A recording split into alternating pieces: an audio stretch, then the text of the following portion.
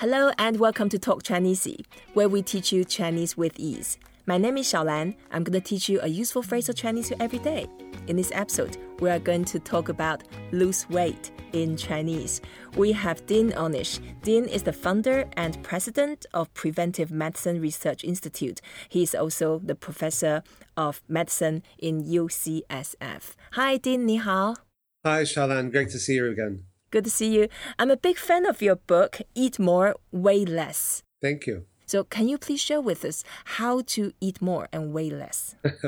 Well, most people try to lose weight by simply changing the amount of food, eating less food. And you can obviously lose weight if you eat less food, but it's hard to sustain that because sooner or later people get tired of feeling hungry and they get off the diet and then they blame themselves for not having enough discipline or willpower when in fact they may be just going about it in the wrong way. If you change the type of food, you don't have to be as concerned about the amount of food. And the reason is that fat has 9 calories per gram, whereas protein and carbs have only 4. So when you eat less fat, you're going to eat fewer calories, even if you eat the same amount of food or even a little more food, because the food is less dense in calories. So step 1 is to eat less fat. Step 2 is to reduce the amount of sugar. Because, if you eat an apple, you're going to get full before you get too many calories. The fiber fills you up before you get too many calories. But you can consume virtually unlimited amounts of sugar without getting full. And the sugar gives you a triple whammy. It gives you all these calories that don't fill you up. It makes your blood sugars spike, which in turn causes your body to make insulin. And the insulin accelerates the conversions of calories into fat. And if you're getting those calories in the form of alcohol, like wine or whiskey, the whiskey gets converted to sugar, which not only causes your insulin to come up, but it also slows down your rate of metabolism. So you get a triple whammy. But when you eat a whole foods plant-based diet, the food is naturally low in fat. So it's naturally very not dense in calories. So you can eat whenever you're hungry. You can eat till you're full. Often people find they're eating more food more frequently. And yet because the food is so much lower in the density of calories, they're actually consuming fewer calories. So they lose weight without hunger and without deprivation. Wow, I think everybody should learn how to do that. And the way to say to lose weight in Chinese, we say 减重. 减重. 减重. 减 is to deduct, to reduce. 减.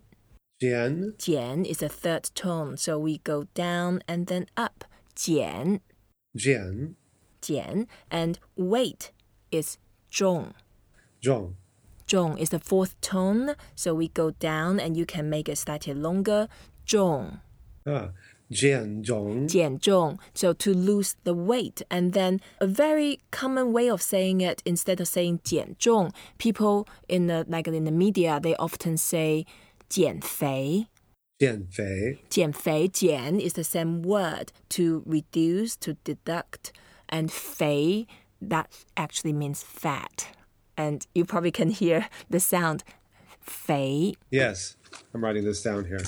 肥. 肥. So 减肥 is a common word to describe someone to want to lose weight. And it's a little bit specific, not only the weight, because in human weight, we know there's muscle, there's water, there's bones and fat too. Right. But then to lose fat is actually probably healthier in a way. You want to increase the weight of your muscle. So 减肥. 减肥. 减肥. 减肥.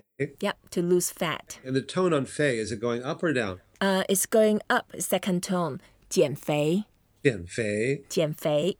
减肥. 减肥. So it means lose fat. And then to say lose weight in general, it's just the weight. It doesn't matter, it's that water or fat or muscle. 减重. 减重.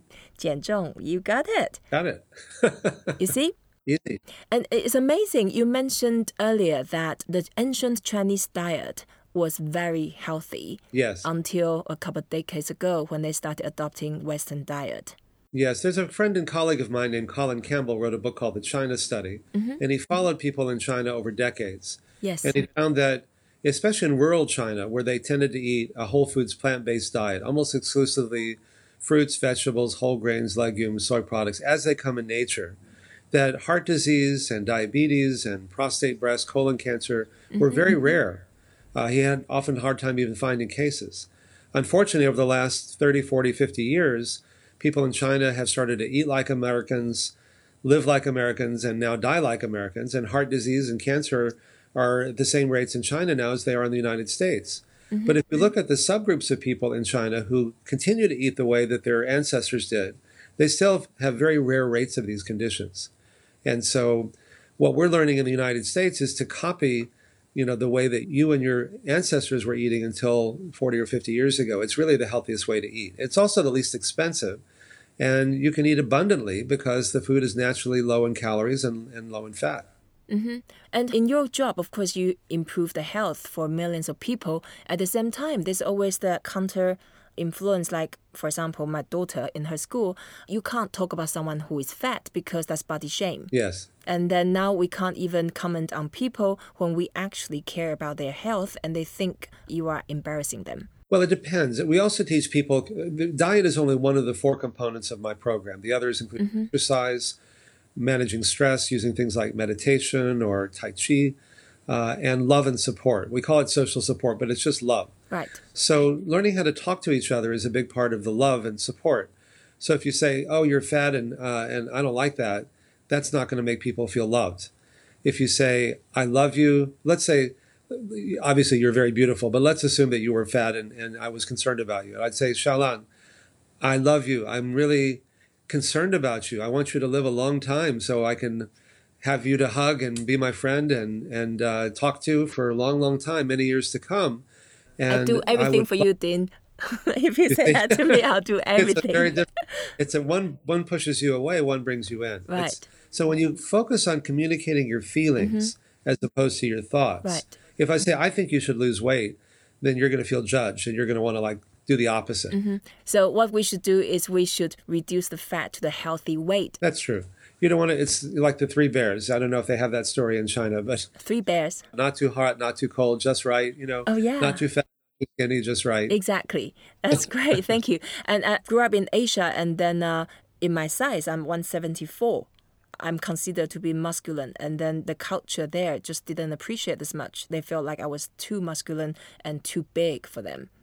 And when I come to England and come to America, people said, you are skinny. I'm not skinny, I'm normal. Right. But then depends on the cultural perception. People judge you differently. It's true. It's true. But you're very beautiful, so I wouldn't worry about what you say. Thank you. And healthy, that's the key. Right. Healthy is beautiful. Thank you. Healthy is beautiful. That's it. Healthy is the new beauty. They tend to go together. That's right. Thank you so much, Dean, for joining us, and thank you for listening to Talk Chinese. Today we talk about lose weight, 减肥, 减重 in Chinese. I hope you enjoy it, and please don't forget to rate us, review us, and share what you have learned. Until next time, 再见. 再见, Dean. 再见. 再见.